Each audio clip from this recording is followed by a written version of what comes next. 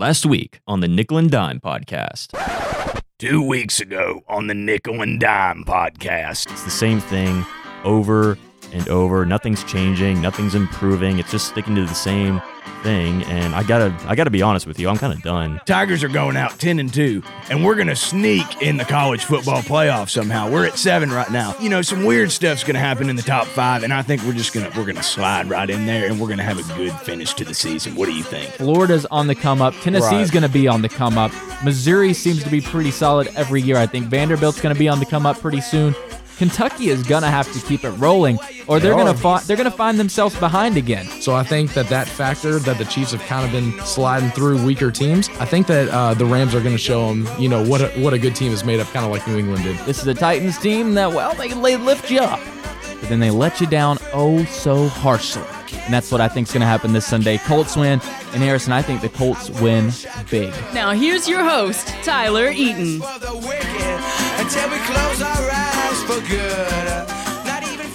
Welcome to the 12th episode now of the Nickel and Dime podcast. I am Tyler Eaton, joined every week except for last week because of Thanksgiving break. Happy holidays to everyone out there. By Harrison Vaught, Casey Warner. We've got a special guest this week, the voice of the Lady Toppers. Brett Williams is with us, Harrison. It's going to be awesome. We got a great show lined up. But first things first, breaking news for WKU football. No, they didn't make a bowl game, but they got a new coach. They let Coach Sanford go. We were wondering if they would do it. They did on Sunday. They announced that Coach Mike Sanford Jr. was gone after reports had surfaced that he would keep the job if they won out. Well, they did, and they played very well against Louisiana Tech on Saturday, and then on Sunday, it turns out the reports were not quite correct. Coach Sanford is gone, and now in his place is former WKU offensive coordinator Tyson Helton. He coached at WKU under Jeff Brom. You do have to note, though, he didn't call the plays. He was kind of one of those offensive coordinators that was good for some practice, but when it came game time, it was Brom running the show. He then went to USC with his brother, Clay Helton. He coached Sam Darnold there, so he's had some pretty good quarterbacks. Dowdy at WKU, Sam Darnold at USC. Then was the offensive coordinator at Tennessee last year, was on the hot seat there, probably about to be fired by either Jeremy Pruitt or somebody else, and now here he is at WKU. Harrison, what are your initial thoughts on the hire? I think it's very fast. It's a very quick hire, especially the day after the firing happened. But I think also, and I think you can agree with this too, this is something that's been on Stewart's mind for a while. Oh, yeah. Yeah. And I didn't attend the press conference yesterday, or on Sunday, but I did hear that no one asked him anything about the new coach or anything, but you could definitely tell that he had the mood of knowing who he was going to hire. Like, he definitely had someone on his mind more than anybody else about who he was going to hire, and apparently that someone is Tyson. Helton. Thank you. I just lost. Yeah, Tyson Helton from Tennessee. And looking at his resume and how he was under Brom, before Sanford was here and while Brom was here, and the players seem to be excited. Oh, the players love him. The players love him. And it's all over Twitter. Their players are like, this guy is legit. He's great. One thing I've really noticed is that he's a great motivator, is what the players are saying, which is what this team needs. They need somebody that can light a fire under them. But when you look at what he did at just Tennessee in particular this past season, it's not great. Anyone that watched Tennessee knows that offense was just about as shaky as possible. They ended the season 86th in overall offensive efficiency. That's not what you're looking for, but he really didn't have too much talent to work with there. You look at in the past when he worked with Sam Darnold, that offense was great. You can credit it to Darnold, or you can give him a little credit. Then you look when Brom was here, Brom did call the plays, but Brandon Dowdy was a baller, so you got to give him a little credit for that. And now he comes here, and you figure that the key to all of this is going to be Kavaris Thomas's development. He's the guy now. We've seen 3 quarterbacks play this year. He was not one of them, but he's the 4-star recruit that's been sitting. He's been waiting in the wings for his opportunity, and now you bring in a guy that's known for being good with quarterbacks. I think this entire hire banks on Kavaris Thomas's development. Yeah, definitely. And I think also back to what you said about when coaches are able to motivate players. Not only do coaches have to run the offense and the defense to win more games and to make sure that their team is really good, but when you have a coach that is able to motivate the players and to be like a good motivator for the players, I think that is a huge key in like Absolutely. in the relationship, not just the relationship, but also their performance on the field too. And I think it just sets a great atmosphere on the staff and on just on the entire team in general. And our friend Coach O, who's going to be here later on to talk about a disappointing but very exciting loss for the Tigers, 7 overtimes against Texas A&M. He is known for being a great motivator. He's not a great coach. People know it. He's got 2 very good coordinators. Got one of the best offensive, one of the best defensive coordinators in the country, but he's just great at motivating his guys. And if Helton can come in and do that, that might be something that Samford wasn't able to do. Samford was a great recruiter. He had 2 of the best recruiting classes in WKU history, but when you look at the results, ultimately was only 9-16 in his 2 years here on the Hill. The report, though, from Bowling Green Daily News that had come out saying if he wins out, he's going to stay, ended up being completely false. I don't know where they heard that, but I think a lot of people that heard that could have told you there's no way Todd Stewart said that. Maybe Right. someone close to him had assumed it, but Todd Stewart, he's beyond that. He's one of the best athletic directors out there. I will say that to anyone. I don't care about the Samford hire. You can still defend it because if he stays around, I think what's ultimately going to happen, Harrison, is that this team is going to succeed under Helton, but it's going to be partially because of the amount of talent that Samford is leaving him behind to develop because he brought in 2 great recruiting classes, had another good one in coming in this year. I don't know how good it's still going to be, how many guys are going to stay, how many guys are going to go, but I think there's a lot of talent there to be developed, and maybe they need a motivator like this to come in and really bring the best out of them. Yeah, I agree. I think it definitely. I'm stuttering here, but I do believe that Samford has like left a lot for Helton to Right. develop, and I think it's going to bring something new and maybe something different too, and maybe something new, and maybe we'll be able to like win more games, of course, next year. And I know you're going to be here for another 2 years. I'll be here it'll be my last semester of football Yeah. last year or You next need year. some wins. So yes, I could use some wins. Send Harrison out on top. That's Yeah. what matters. Top's on top, Harrison on Yeah, top. top's on That's top, all yeah. that matters around here. But you talked about that press conference with athletic director Todd Stewart. One thing that he said was that he knew that he was going to make the decision. Obviously, he had to have known if he won the last 2 games, if Samford won the last 2 games, and he still got it. One thing that Todd Stewart said about that was when he was asked why he kept the guy or why he kept Coach Samford for the last 2 games. Right. Even though it didn't matter if he won or lost, he's getting rid of him.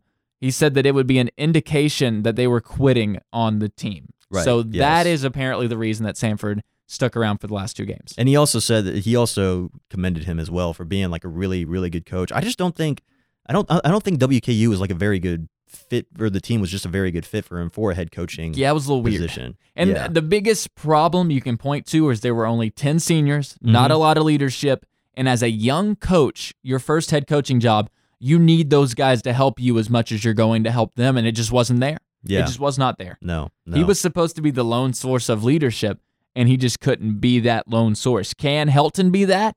Maybe. I mean, I would like he's to, another guy that hasn't had a head coaching job, though. I was just about to say that. This is another guy. This is going to be his first head coaching job when he comes here next year. Now, he's been around the block a little bit more, though. He's been here at Western, so he's familiar with the atmosphere, familiar with the climate, and he was here when WKU was at its peak, or Yes. just beginning its peak under Brom. And being an offensive coordinator in the SEC, he's used to like the big atmosphere, Yeah. and then like going against like really big teams. So if we ever go against a team like, I don't know, like Wisconsin again, or another really big team, Right. Or he'll just know what to do. Like when we go against like divisional teams, like in the Conference USA, similar to how he went against similar teams in the SEC. The only question I have for Helton is he that guy that can take that next little step? Because this team is just one little step away from being very competitive. They had 4 games that they lost by a field goal. If you win those 4 games, you're 7-5. You erase the Charlotte loss, you're 8-4 right there. So this team is so close, so very close. They need a guy that can just take them over the edge. I don't know if it's Helton. I don't know if it would have been Hugh Freeze if they bring back Petrino. I think those 2 guys were safer bets. But I think because of the way that Stewart made the move, he knows he's got to hit a home run with this hire because he Right. can't afford another bad hire. No. I don't think he'll get fired or anything, but the public is still, I think, on his side, mostly. Yes. I've seen some crazy people yelling that he should be fired for hiring Samford or whatever. That's not going to happen. Todd Stewart is a great athletic director, but He knows what he's doing. yeah, if he whiffs on this one, though, he might be in a little hot water. So I don't know. I don't know. That's not up to me. The decision was made by Todd Stewart, and I will say this, I will close with this on WKU. I am not one to question the great Todd Stewart. I am not one either. As you say, our job is just to talk about it, to talk about his decisions and give our opinion about it. And I also just want to say that I wish the very best of luck to Mike Sanford. Oh, yeah. Wherever he goes on. Oh, he's not done. He'll be making some dough. He'll be an offensive coordinator at some big school. I mean, he came here from Notre Dame, so he'll get a good job. Yeah. There's an offensive coordinator opening at Tennessee. He could go there. A lot of people are saying that now Hugh Freeze could end up being there. So who knows? That's why they call it the coaching carousel. Everybody just goes round and round. But like Harrison said, best of luck to Coach Sanford and his family, his father included. Yes, he's been fired as well. The rest of his family, there was not success here. Like you said, I just don't think it was a good fit. But he never once turned his back on Western, never once turned his back on the fan base. He took responsibility for everything. He always talked to the media. Was a great guy. It seemed like he was a very nice kind of dude that you just want to hang out with. Very nice guy. I heard nothing but good things about him, and I gave a tour of a family that was friends with him, and they could just say nothing but good things. You know who I've heard nothing but good things about? Who? Coach O. And you know who I've heard it from? Who? Coach O. That's all he talks about is himself and the LSU Tigers. We're going to have him and Casey Warner here next on the Nickel and Dime podcast.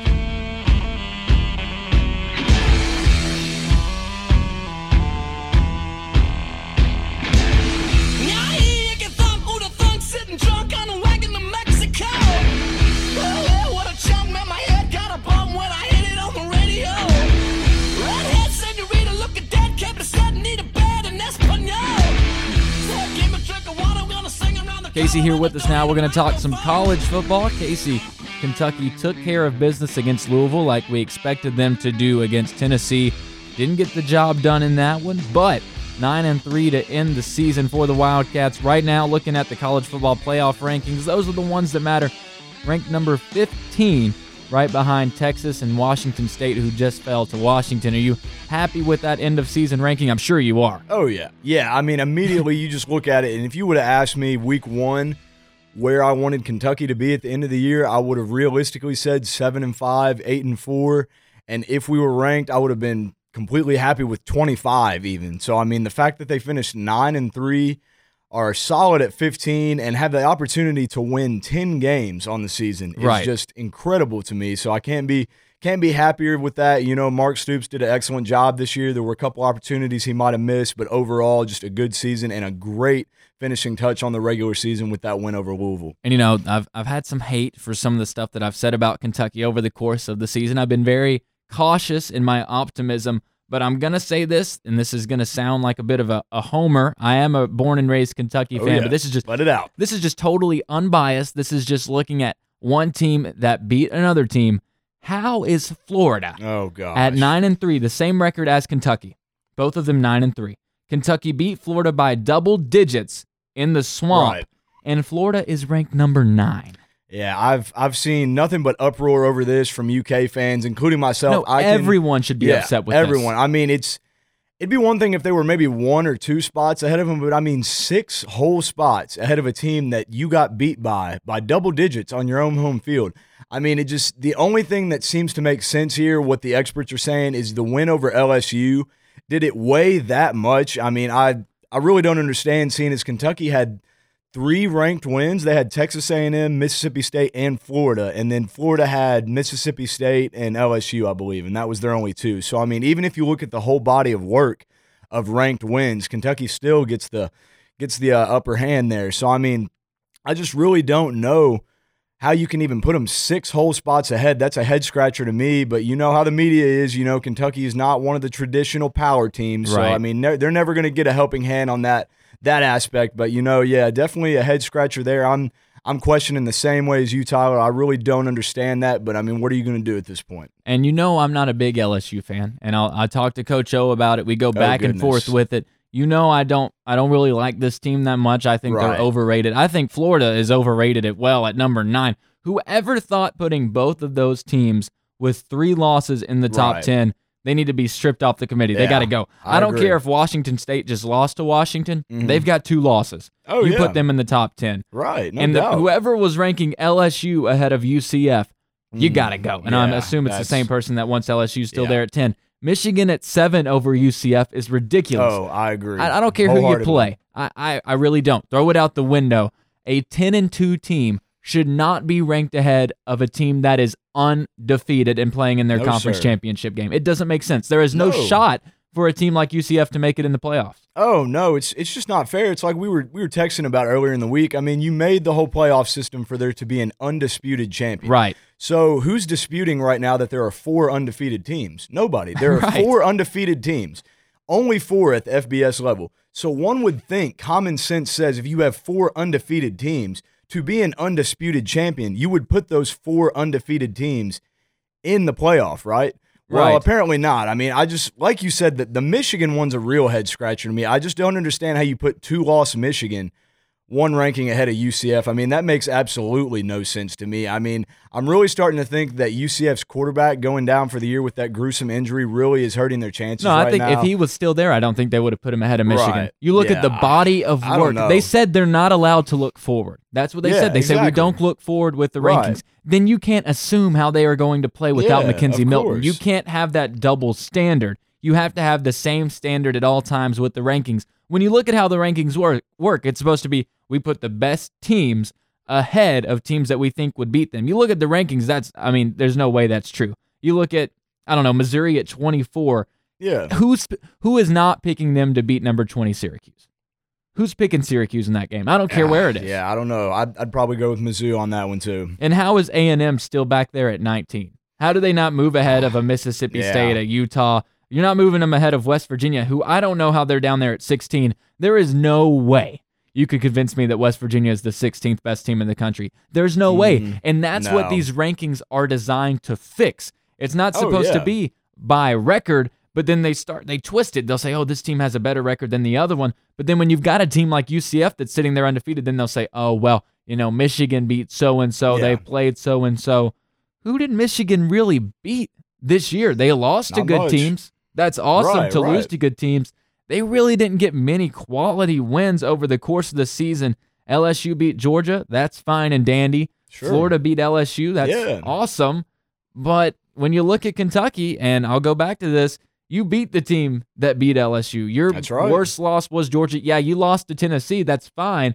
But this is one thing they talk about in NCAA basketball. Mhm. Your wins should be prioritized more than your losses. Oh, of course. But if you have no losses, you're undefeated. All you've done is win. That's There's right. nothing against you. I don't get it. I mean, and furthermore, to build on that, undefeated now for 2 straight seasons.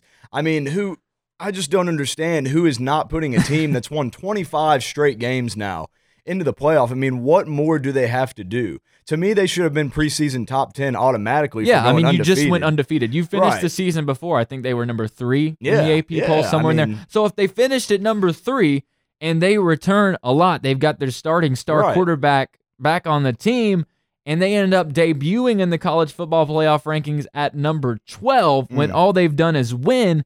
What shot do they have?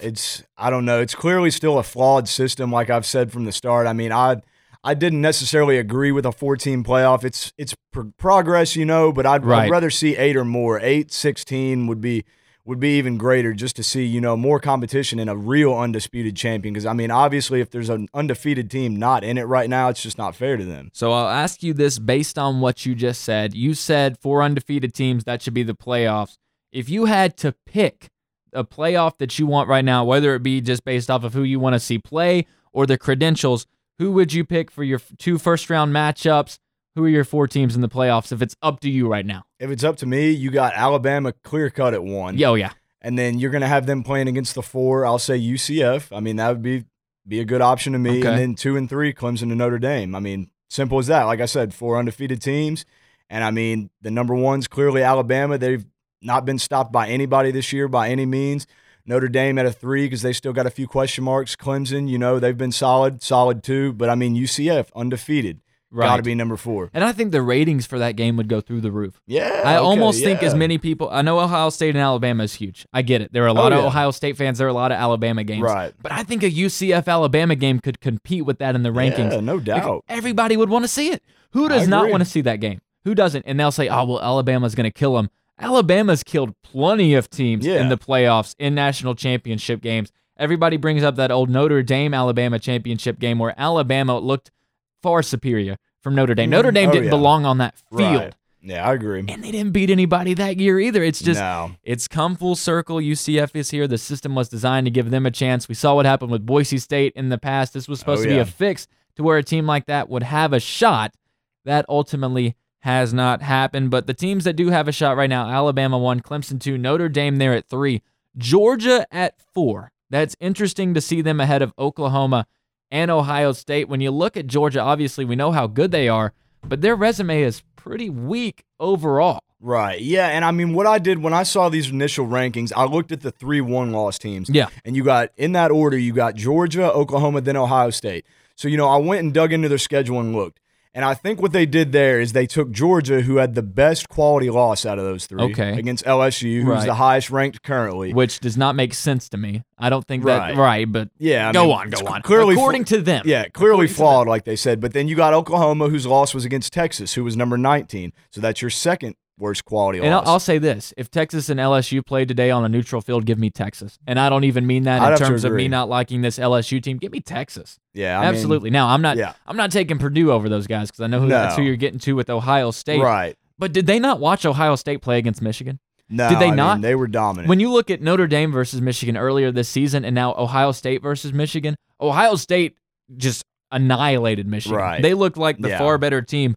Oklahoma has no defense, but Kyler Murray, if you just gave out the Heisman based on who is the most valuable player to their team, Kyler Murray wins it. Yeah, no doubt. This dude is a baller. I don't know why Georgia is still there at 4. It's like, why was LSU still sitting there at 7? Right. And why do they only... Well, I'm going to keep going. Why do they only fall to 10? Yeah, I don't get it. I said, I think they just looked at the losses. I mean, you got the loss to LSU at 13, and then you got Oklahoma's loss to Texas at 19, and then you got Purdue, of course, who's 6-6. So, I mean, they clearly put them below the 3. But, I mean, there's a lot more to take into account. Like you said, Ohio State's on a roll right now. I mean, they beat the crap out of Michigan. That was an ugly game. And anybody who knows anything about football, if you picked Michigan to win that game, I'm sorry, your credentials are gone. Right. You do not pick Harbaugh against Urban Meyer. Yeah, that's what I was going to say. Yeah, I mean, Harbaugh has struggled against Urban Meyer and Ohio State. We know that. But, I mean, yeah, it's just the 3-1 loss teams.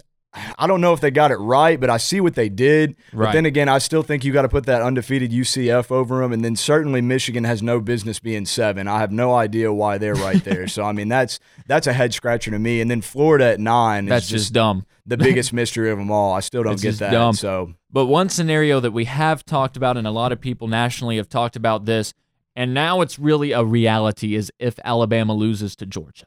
If Alabama loses to Georgia in that SEC championship game, and let's say Ohio State and Oklahoma both win, who are you putting in as the 4? I mean, you got to give it to Alabama, man. I'm sorry. Really? You have to. Here's the thing. See, no, I don't like it. I don't like it. Don't either. You got a 4-team playoff, and if your standard is the 4 best teams, then fine, put Alabama in. That's cool. But you got 2 conference champions. 2 conference champions. Now, keep in mind, you're also putting Notre Dame in. You're only going to have 2 conference champions in the college football playoff. Right. And that's the complete opposite of what this was designed for. Yeah, I mean, like I said, it's clearly still flawed. And like I said, I knew going with just 4 teams, there'd be so much controversy. Yeah, you have 8 teams. This is fixed. Yeah, that's what I was going to say. I mean, move it to 8 teams. And I'll tell you even furthermore, the theory I've been saying for a few years now. Let's hear it. My theory is you get rid of the conference championships because they're pointless. All those do is it's for money. All those do is create more controversy, and I mean every conference doesn't even have one at this point. So I mean it's really not too fair in that aspect, anyways. And then you make a 16-team playoff. See, and here's why it works: because there's 4 games, 12 regular season games, 4 playoff games. If you make it to the championship, that's 16 total. That's like an NFL season. Yeah. So I mean, in essence, you're preparing those guys for a 16-game season anyway. So I don't see why you wouldn't do it. There'd be so much less controversy.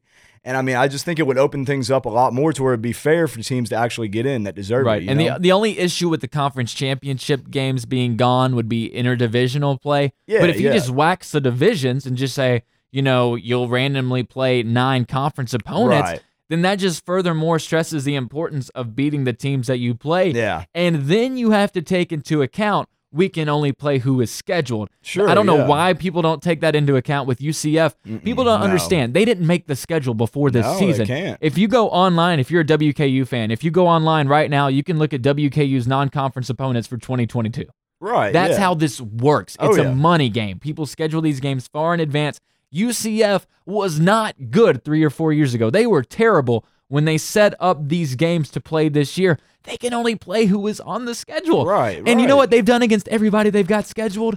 They have murdered them. Exactly. They have murdered them. You said, okay, we're going to give them Auburn. They don't stand a chance. They come in here undefeated. It's like when we fed Northern Illinois to Florida State. They beat Auburn. And I don't care what you say about what was on the line in that game. That's an SEC team getting embarrassed That's right. in a big-time bowl game, and you're not even going to give them a shot.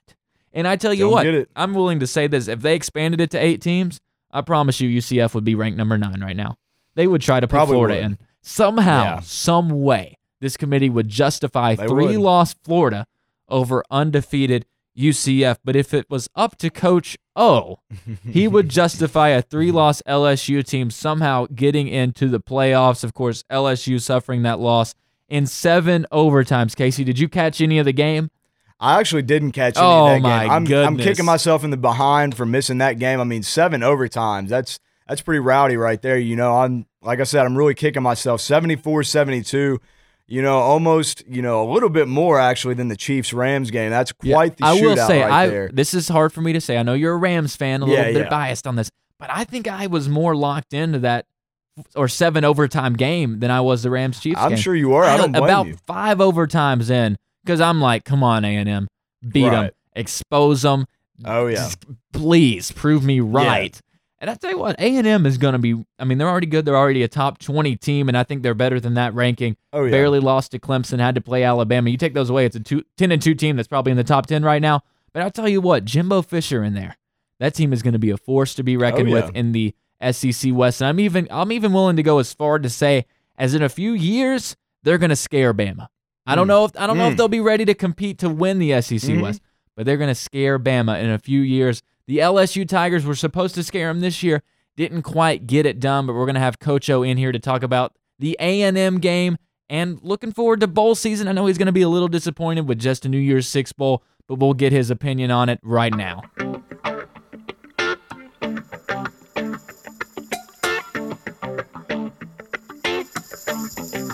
I control the whole bayou.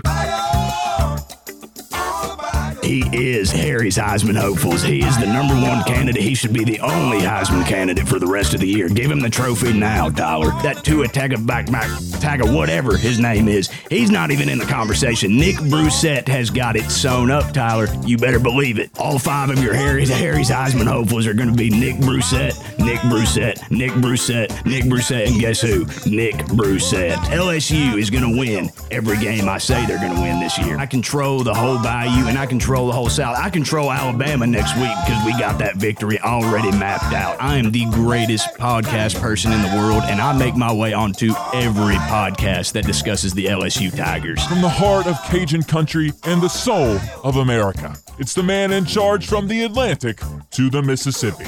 Fresh off a hot bowl of jambalaya, here's the head coach of the Bayou, Ed Orgeron. So, I was very impressed with that game the other day. How about that, Tyler? We put up 72 points in however many overtimes it was. I'm not mad at all because to me, that's not even a loss. I'm not even counting it as a loss, Tyler. And you know why? Why? Because that overtime system is just a whole big fat bowl of jambalaya. That whole overtime system just needs to be null and void. They need to completely get rid of it, and that's why I'm looking at this game as not a loss. I'm not calling it a win, but I'm not calling it a loss, and I'm very happy with my team putting up 72 points. Why are you so happy about losing? I don't care what you say. I don't care if you don't consider it a loss, Coach, but you did in fact lose. Well, it's okay. You know what? I've been working with my therapist a little bit and eating more jambalaya, and things are just going well in my life right now. Real happy. We're still gonna get a New Year's Six bowl. Like I said, we put up 72 points. Nick Brissett rushed for 700 yards the other day. I was very happy with that. And like I said, what can you say about just a flawed system? You know, it's none of my business what they do, but I mean, I don't like it, so I'm just going to not even call it a loss, and we'll just leave it at that. Coach, Nick Brissett was not even your leading rusher. Well, we thought he was going in at the end of the game, and I really just looked at him and I was like, you know what, son, you're the leading rusher today. So you just declared that he led the team in rushing yards with, how much did you say he had again? 700 yards. 700 yards. Yeah, he had 61. Your quarterback led the team in rushing. Times 9. With 100. Okay, whatever you say, Coach, regardless. You did lose, but like you said, your offense put up 72 points. How about that, Tyler? How was about great. That was great, pretty awesome, Yeah. except for the defense gave up 74. Well, you know what? What you do is you subtract the amount of points that we gave up in all those bloody overtimes. Correct. And then that's how many points we actually gave up. So but to me, the points you scored in the overtime, those stay. Sure, yes. Okay, so Yes. you actually won this game. Let me do a little quick math for you, Coach. So according to Coach O, the LSU Tigers just beat Texas A&M 72-31. That's right. A 41-point victory for the Tigers. They are now 10-2 on the season. Somehow fell 3 spots in the college football playoff rankings despite winning that game at Texas A&M by 41 points. Oh, wait, it's because they actually lost by 2. They're now number 10 in the rankings at 9-3. Not a terrible regular season, Coach. You will probably, unless some unforsaken change happens in the college football playoff rankings, be headed to a New Year's Six bowl, Coach. And do you know who right now at this moment you were slated to face off against? Who is that? Who is it? The UCF Knights. Oh, goodness, that team that nobody even cares about. I mean, hey, look at them. They're undefeated, and they didn't even make the top 4. I mean, what does that tell you about them? They're not very good, Tyler. That means we're going to whip their behinds. You know, Auburn thought that going into last year, and UCF took it to Auburn.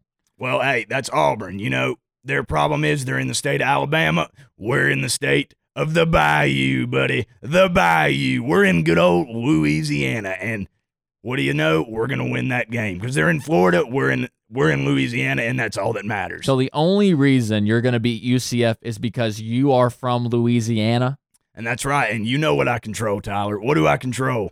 The Bayou? The whole Bayou. Okay, but hold on, Coach. Hold on. Once again, there's another hole in your reasoning that for some reason you managed to forgotten. You lost to Florida, the team that is most known in the state of Florida. You lost to them. Well, you know what? UCF is 2 wins better than Florida, so I think I might know a little bit about what I'm talking about. So I think even though we lost to Florida, if we put it on University of Central, friggin' whatever their name is, we're gonna establish ourselves that Florida Gators loss did not matter. It did not matter. And so that's going to just expunge it off our records. That's actually something new that you can do this year that I created. You can expunge losses off your record at the end of the year if you beat the team from the same state. I mean, you already claimed that you actually beat Texas A&M. So That's you right. expunged that loss. So according to you, if you beat UCF, you will end the season at 11-1. What do you know? See, you're catching on now. You're catching on. You also claim that you're going to beat UCF because they're better than Florida, who beat you.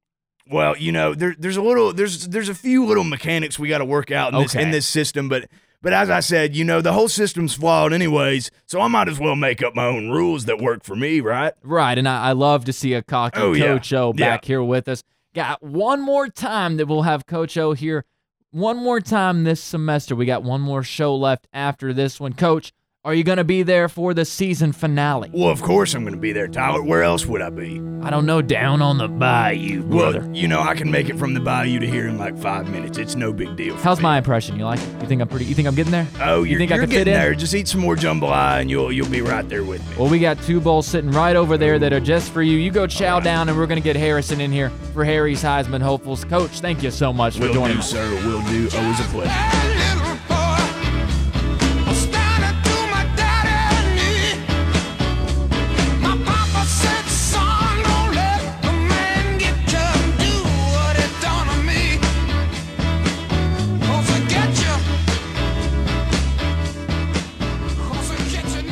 Seemed as though a few weeks ago the Heisman race was locked up. Tua Tagovailoa was bringing that thing home, but it seems like recently it's kind of opened up a little bit. Harrison here with us, as always, with Harry's Heisman hopefuls. Harrison, in your mind, has it started to really feel like that there are some other guys that might be able to sneak in there here on championship weekend? There possibly could. I don't have 5 guys like I usually do because football season is kind of coming to an end right now, and the Heisman announcement is going to be coming up soon of who they're going to announce to be the winner. I got 3 guys. Okay. Now. And this is a first too. I don't think we've ever seen 2 Heisman candidates play against each other like we did this weekend. Maybe not. No, I don't think we have yet. I don't think we have either. I was hesitant about that. I didn't know if we did, but then it was. I saw the results of the Oklahoma and the West Virginia game, and that was a pretty good game. Yep, Kyler Murray came to play. Yes, they did, and Will Grier. Will Grier played well. It's just that the rest of his team at West Virginia just aren't quite on the level of what Oklahoma's got. No, and they need to work on that offense as well if they want to keep like making it to what Oklahoma is, or if they want to keep or if they want to win their bowl game, right? Too, which they should. But because that also brings me to my first 2 candidates for the top 3. I'll go ahead and start with Will Grier because we just talked about him. 4 touchdowns against Oklahoma. 539 passing yards. That's a lot. Yes, that is a lot. And this is also a lot. 3,864 passing yards and 37 touchdowns for the season. Yeah, those stats would win a Heisman Trophy for a lot of guys. Yes, they would. I don't think it will for Will. I don't think it will for Will. You get it? Yeah. I get you. Just because they're not in that conference championship game. Yes. He won't have that extra game to try to have one more moment. He had his moment against Texas, but I think he needed one more thing to really push him over the edge. A win over Oklahoma would have helped. They don't get it. I don't know. I think he might be in New York for the ceremony, but I don't think he'll be going up on stage to get the trophy. Well, we'll watch him. We'll watch him on ESPN while he's in New York and cheering for him anyway. I know you will. Yeah, definitely.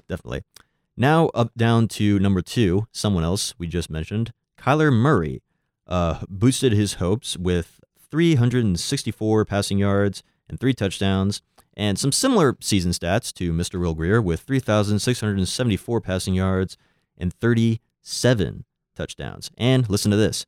He became the first quarterback in Oklahoma football history with 3 rushing touchdowns in a game since Trevor Knight in 2014, which is pretty impressive. That's the difference between Kyler and Will Grier and Kyler Murray and just about every quarterback in the country. He is so good with using his legs. I mean, the dude was a first-round pick or in the MLB draft. Mm-hmm. He's a baseball player. And not just he's a baseball player, he's an outfielder. So he's quick. He knows how to cover ground fast, and he has translated that to the football field, to the quarterback position in particular, very well. He knows how to use his legs. Yes. He's not quite Lamar Jackson, but he knows how to use his legs. Yes, we do. Yes, he does. He does. Not we do. We don't play the games. We don't really know how to use our legs. But that brings me to my number 1, who, do I even need to do a drum roll? I think you already know who it is. I think everybody already knows who it is. I think people that have never even seen one college football game in their entire lives know who this is. Yes. Would you like to say it? Tua Tagovailoa. You just want me to say sir. it so you don't have to say his last name, don't you? No. I've actually gotten the hang of saying his last name. Yeah, Tagovailoa. Okay. Tagovailoa. Yeah, there we go. In the Iron Bowl against the Auburn Tigers. Iron Bowl. No, never mind. It was really bad. Forget I said that. 324 passing yards and 5 touchdowns. That's good. That's solid. Really, very solid. And for the season, 3,189 passing yards and 36 touchdowns. And their next game will be the SEC championship against the Georgia Bulldogs. That'll be interesting. Yeah, if he plays well in that game, it's a wrap. Yes. He's the Heisman Trophy winner. But if they somehow lose that game and Kyler comes out, I think they play Texas again, and that's their one loss they've had all year. If he comes out in that one and just plays the game of his life, he could manage to get in there with Tua just because of how much he has done with his legs on the season. Yes. And he carries that Oklahoma team. Like, Tua's got a great defense, and he elevates the Alabama offense to a level that we've never seen before. Mm-hmm. But at Oklahoma, no defense is played. None. It is up to Kyler Murray to win every single game. And so far, he's done it all but once. And the one time he didn't get it done was against Texas, and he's got a chance to remedy that. He's got a chance to make up for it. Yep. Yeah. So you've got 201 still, Mm-hmm. but Yes. Kyler's right there. Yes. And Will Grier's just kind of there in third. Yeah, Will Grier's kind of there in third. He was number 1, but when looking at when looking at these stats and looking at the performance of these players that they've had over the season, Tua just tops them. Tua Tagovailoa just tops them for the Roll Tide. Yeah. Yep. Will Greer, number 3 in the rankings, but number 1 in your heart. And you are number 1 in everyone's hearts for Harry's Heisman hopefuls. Thanks, man. Harrison, thank you so much for doing it every single week. Of course, man. It's my pleasure.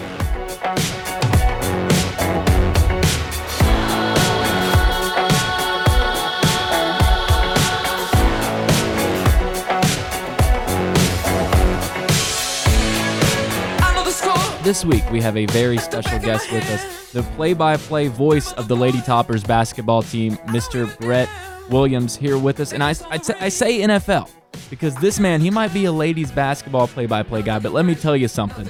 Biggest Redskins fan that I have ever met, and I don't understand it. You went to South Carolina, right? That's where you went to college. Is that where you're originally from? No, I'm actually originally from just outside of D.C., so that's where my connection's from. Okay. Now, how is that stuck with you? How have you lived through all the stuff that, Redskins fans, they've been through it. They've been through just about everything. How have you been able to stick through it and maintain that fandom? Yeah, it's just representing the family because they've done it for generations. I mean, you can go back on both sides of my family, and we're Redskins fans as long as the franchise has been in existence. So, 80, 85 years, I think it is now. And, they've been through it all. They were there through the glory days in the 80s, right. Winning 3 Super Bowls. My parents were there in Minneapolis in 91 awesome. during the Super Bowl to beat the Bills, and they talk about that all the time. And so they raised me as a fan, and they've kept their season tickets for 30 years, and we're rocking and rolling. Yeah, I mean, I'm a Patriots fan, so I really, I've got it pretty easy. So, we're coming out every year and it's fine. But for you to be a Redskins fan, to stick through everything that's happened recently,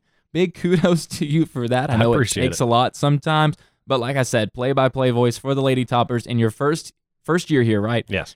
And you just got back from Vancouver. Oh, yes. What was that like? I know that had to be awesome. No, it was awesome. I mean, it just an unbelievable experience to get a chance to go out of the country and play some basketball and play against some of the best teams in the country. Yeah. I mean, you had, 3 top 15 teams were there. Notre Dame was there. I mean, it was a time, and that city is just so beautiful. Everybody that I talked to leading up to it just said, you're so lucky to be going there. And I knew that, although as much as, as we've talked about, too, off the air here, I'm a big warm weather guy, and I know a lot of teams have gone to tropical locations, and here we go to Canada, but what a scene it was. I mean, just right there at the harbor, the mountains in the distance, the venue that we played at was a convention center that they retrofitted to play basketball in, and it's just, it was, and it's stuck right out into the harbor, and just amazing hospitality up there, just a great week. But if it were up to you, you'd be going down to like Maui or the Bahamas or something like ideally, that. But there's always next year.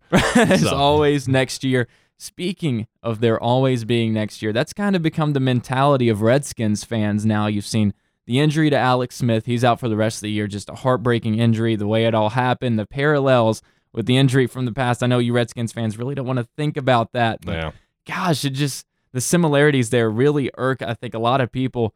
But a lot of people already looking forward to next year for the Redskins, but I think there's still definitely a shot this year. They're still right there in the mix in the NFC East, technically in second place, but have the same record as Dallas. Play Philly in Philly on Monday night. So you as a Redskins fan, do you think they have enough around Colt McCoy, who's in there at quarterback now, to make a legit run at the playoffs? I think they do. I think mostly not because of the weapons that they have, but just because the NFC East is so weak, quite honestly. I mean, I don't have faith in any of these 4 teams, quite honestly. It's going to be another one of those years where somebody just kind of gets in by default and probably loses badly on their home field in the first week.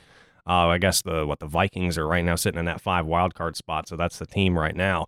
Maybe the Seahawks, depending on how they go. But, the Skins, they've always had the pieces all year. It's been ugly. I mean, when they were 6-3, they were ugliest 6-3 team it was I think I've ever ugly seen. 6-3, yeah. But they were doing it old school. The defense was holding firm. They were running the ball on the ground. AP's had a little bit of a renaissance this year, and they've still got that. I quite honestly, when Alex Smith first went down, I said, obviously I'm very sorry for him, and I certainly hope that he's able to play football again, because that's obviously the biggest concern right now. But I think Colt McCoy has a chance to really spark this offense a bit, and we've seen that in bursts. He had a couple of good drives late in the Texans game, almost won that game.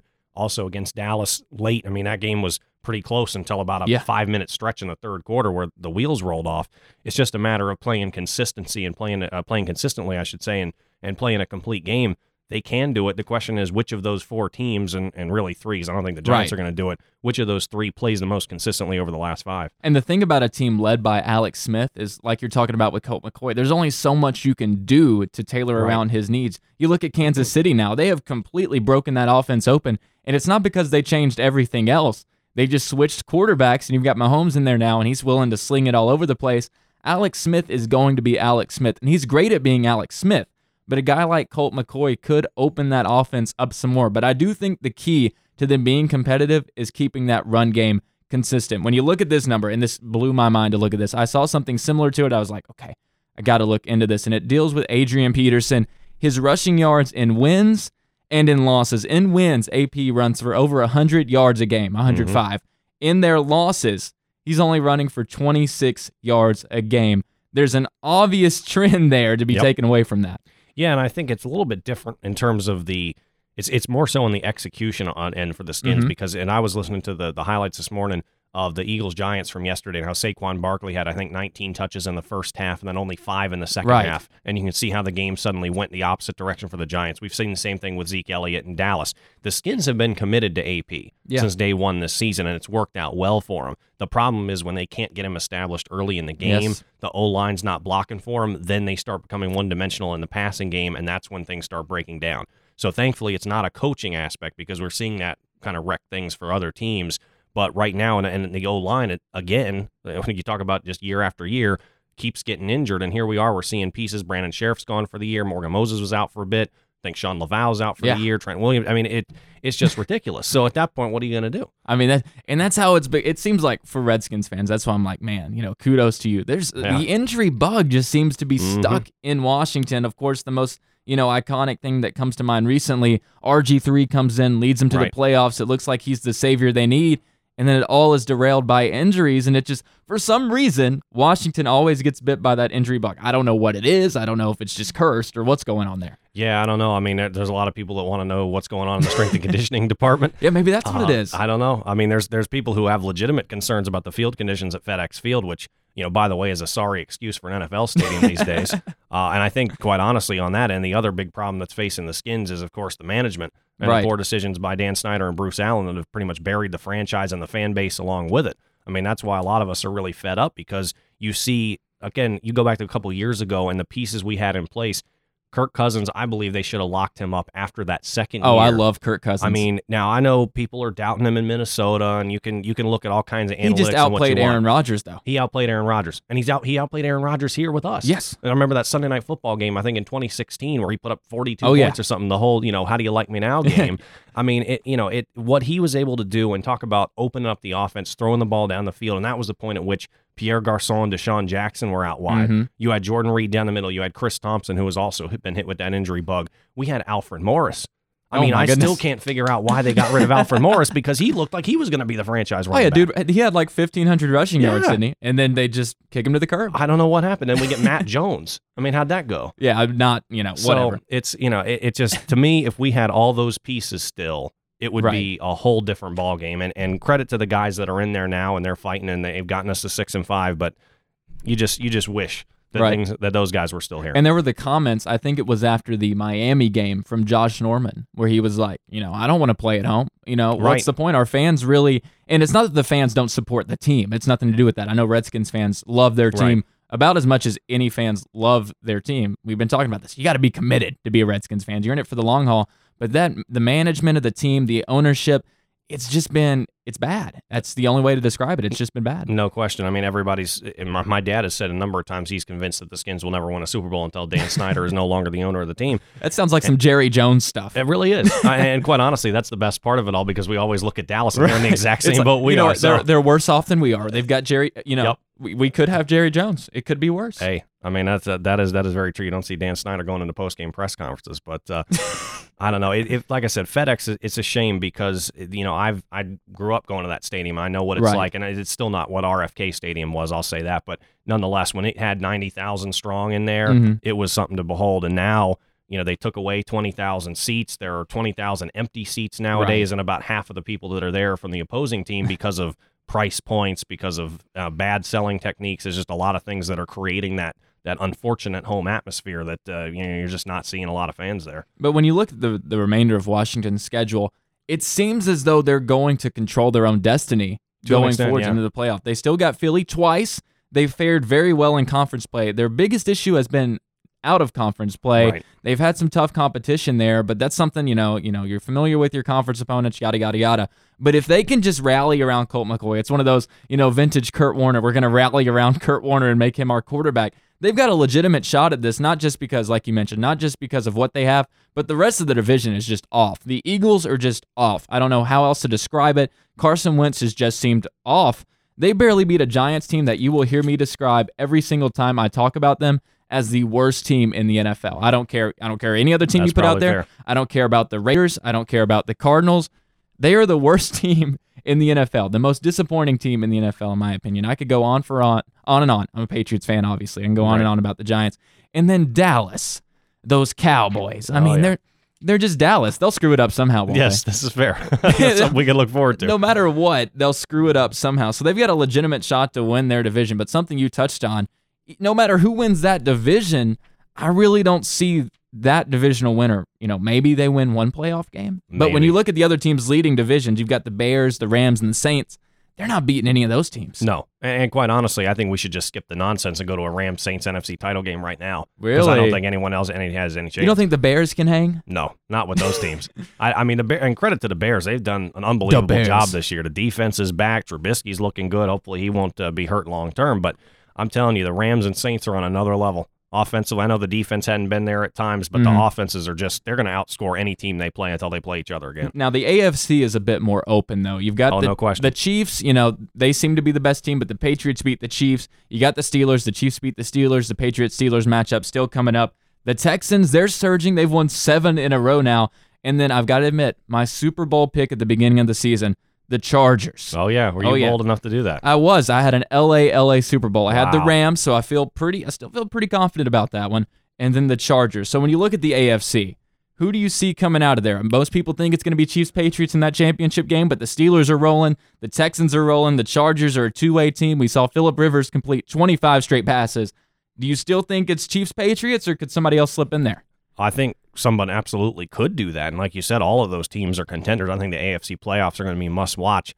I still believe it's going to be Chiefs-Patriots simply because I think the Chiefs at home will get over the hump this year and get that divisional round win, and I just trust the Patriots to do the same. Right. I mean, it's Tom Brady. He's going to keep doing what he's doing until it's over, and I think the AFC Championship being at Arrowhead, assuming the Chiefs can run the table and hold on to that number 1 seed, that'll be very interesting because, as we know, the Patriots don't have nearly as good of a track record playing that game away from Foxborough as they do at home. So we will see. I certainly think any of those other teams could pull those upsets, but I'm not going to pick against the Patriots, quite honestly, and I really, right now, I'm not going to pick against the Chiefs either. Now, I will ask you, are you ready to pick Mahomes and the Chiefs against Brady and Belichick? If that game is in Arrowhead, are you ready to take that step? Yes. You're ready? So you're telling me Chiefs are going to the Super Bowl? Yes. That's your prediction? And you notice the half-second pause you're there. Like, yes. See, that was my issue when I was going through, when we did this way before the season, we were like, okay, who are your Super Bowl picks? I didn't want to pick against Brady, and that was hard for me. It's like, okay, who can beat Brady? And I came to the conclusion, if I'm going to take anybody, I'm taking the Chargers, just because of the fact they've got the offense, they've got the defense. The Chiefs don't have the defense, but my, oh my, do they have the offense. It's just insane to watch. Well, and then, of course, that Sunday night game earlier this season played in Foxborough. The Chiefs, I think, scored 41 points against the Patriots and lost that game. So you put that game in Arrowhead, they're going to put up the same number of points, and I think they end up outscoring. If they play New England in Arrowhead and they play the Rams in Arrowhead, I think they win those 2 games, and they're undefeated right now. Absolutely. And another team, though, that we got to watch out for, we talked about the Rams. The Saints are right there. I said I've got the Rams and the Chargers in my Super Bowl. I think most people would say the Chiefs most likely going to come out of the AFC. Saints and Rams, though, that one's it's so up in the air. If the Saints have home field advantage, though, it's going to be really tough to pick against them in that. Yeah, no question. And they might run the table, but you could have 2 15-1 teams coming in the NFC. And, of course, like you said, that would put that game in the Superdome. And the difference between the Saints and the Rams right now is the Saints are blowing teams out. Oh, it's just insane. It's unbelievable. Their defense is what we thought LA's defense would be. Right. Because that Rams defense has so much talent. But Marcus Peters, I don't know what's happened to him. He's just gone. He's just getting beat every other play.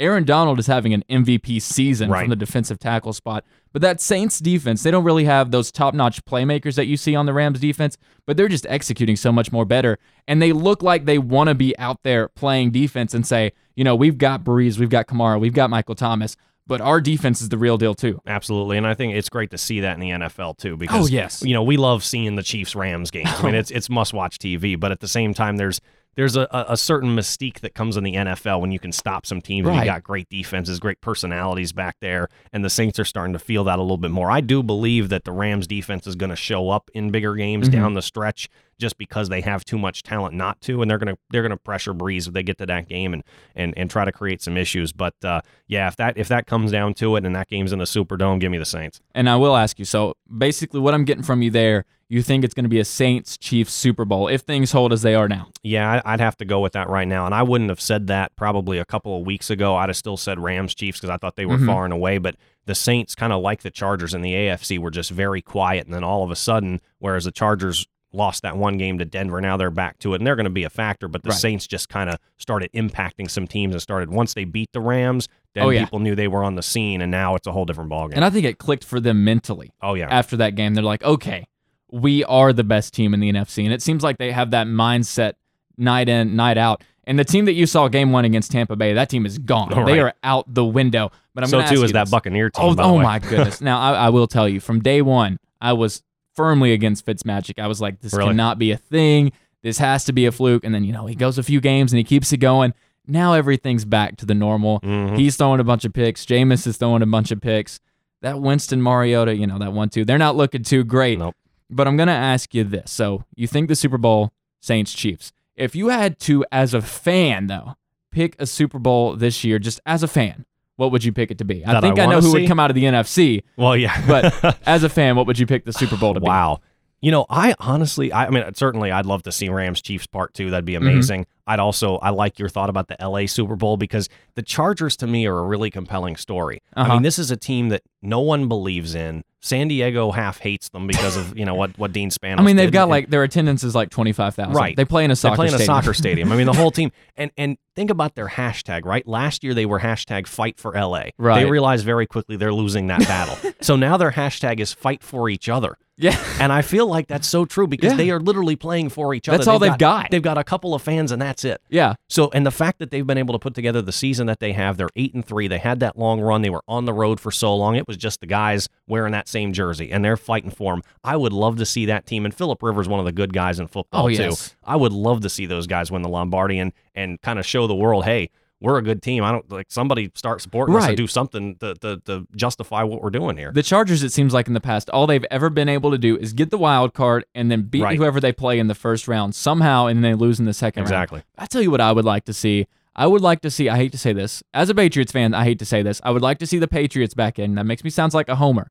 But I want Brady versus Breeze. Right. I feel True. like that's long overdue in a Super Bowl. We never got Brady Manning just because it was never possible. Right. They're in the same conference. I feel like a Brady Breeze Super Bowl. I don't care who wins. Probably the Saints would win that game, but Brady in the Super Bowl is something different. I feel like that What would is? just be so much fun to see at this point. Well, we've seen Patriots Panthers, we've seen Yep. Patriots Falcons, so just keep going against the NFC South and two great And we've games seen that we saw Breeze there. Manning. We have seen Breeze Manning, absolutely. I would love to see a Breeze Brady Super Bowl, and I would love to see you back here on the Nickel and Dime podcast very soon. We've been waiting on you to come in. It's great to have you on Yeah, I finally, appreciate Brett. it. Thank you so much for joining I us. know worries. And do I have just another minute? Can I share one final Oh, thing? absolutely. So I just want to give a shout out real quick to Bob McNair, the Houston yes. Texans owner who passed away a couple days ago. For those of you that don't know, he's a graduate of the University of South Carolina, as you mentioned, my alma mater as well. Originally from North Carolina, and he in 1998 started a scholarship program for students out of state that he wanted to bring students down to South Carolina to give them the experience that it gave to them. And I was actually blessed enough to receive that scholarship in my year. And so without, honestly, the generosity of Bob and his wife Janice and their whole foundation and family, I wouldn't have been able to go have the experiences that I had there, let alone pursue the dreams that I'm doing. And this has been a dream here at WKU. I've enjoyed every minute of it and excited to see what happens. But I wouldn't have the financial security in this business that I have now were it not for what he did for me back over the last couple of years. So certainly prayers up for his soul, prayers for his family. I'm forever indebted to him and to what he did. And I tell you, you will not find people of better character than the McNairs. Right. They are all about, giving back, and that's exactly what he did for us, and certainly what I believe is a vocation for me moving forward. And I had heard a ton about what he had done for South Carolina, even before his passing, and now that he's passed on, you see everybody coming forward saying, thank you so much for what you've done. And, there's been some controversy around him in the past, but at the end of the day, people that help the future generation, those are good people. I don't care what you're doing, but if you're helping the future generation, you're helping people like you that just want to pursue something. We know broadcasting is a dream for a lot of people, and it's really tough because it's a competitive field. Yep. But to just have somebody help you to pursue your dream, it's awesome. Like you said, prayers up to McNair and his family. And thank you, Brett, once again for coming on the podcast. Thanks so much, Tyler. Go Skins.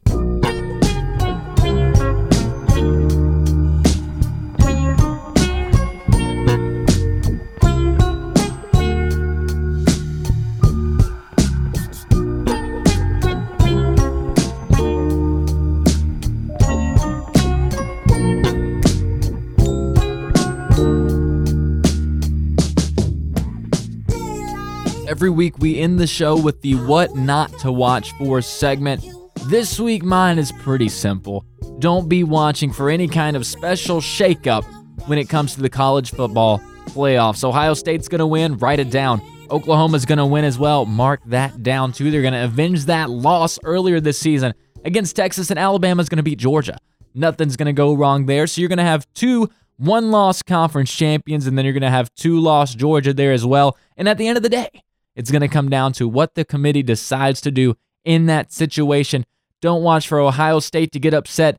Don't be watching for Oklahoma to get upset. And most certainly, why would you be watching for Alabama to lose? I know we want it to happen. We hope, we dream, we pray for it to happen. We thought it would be LSU. We were wrong. And by we, I mean you, because I knew Alabama would run the brakes off of the LSU Tigers, and they're going to do the same thing to the Georgia Bulldogs. And speaking of doing the same thing, I hope you're back with us next week. It'll be our last episode of this season. We're going to go on winter break. We're going to chillax for just a little while because, we deserve it. We work hard to put this thing together, but we've got one more week left for you of me, Harry, Casey, the whole gang, even Coach O is going to be back with us for one more episode of the season. A huge thank you to Brett Williams for joining us for this week's episode. He was fantastic. We're going to have him back soon. Be on the lookout for that. And a big thank you, as always, to Revolution 91.7 for providing us with the studio to record in. Of course, if you're listening on Apple, if you're listening on Spotify, or if you're on the home app itself, Anchor.fm, leave a like, share it with all your friends. Let us know that you're listening. Specifically, if you're on Apple Podcasts, leave us 5 stars.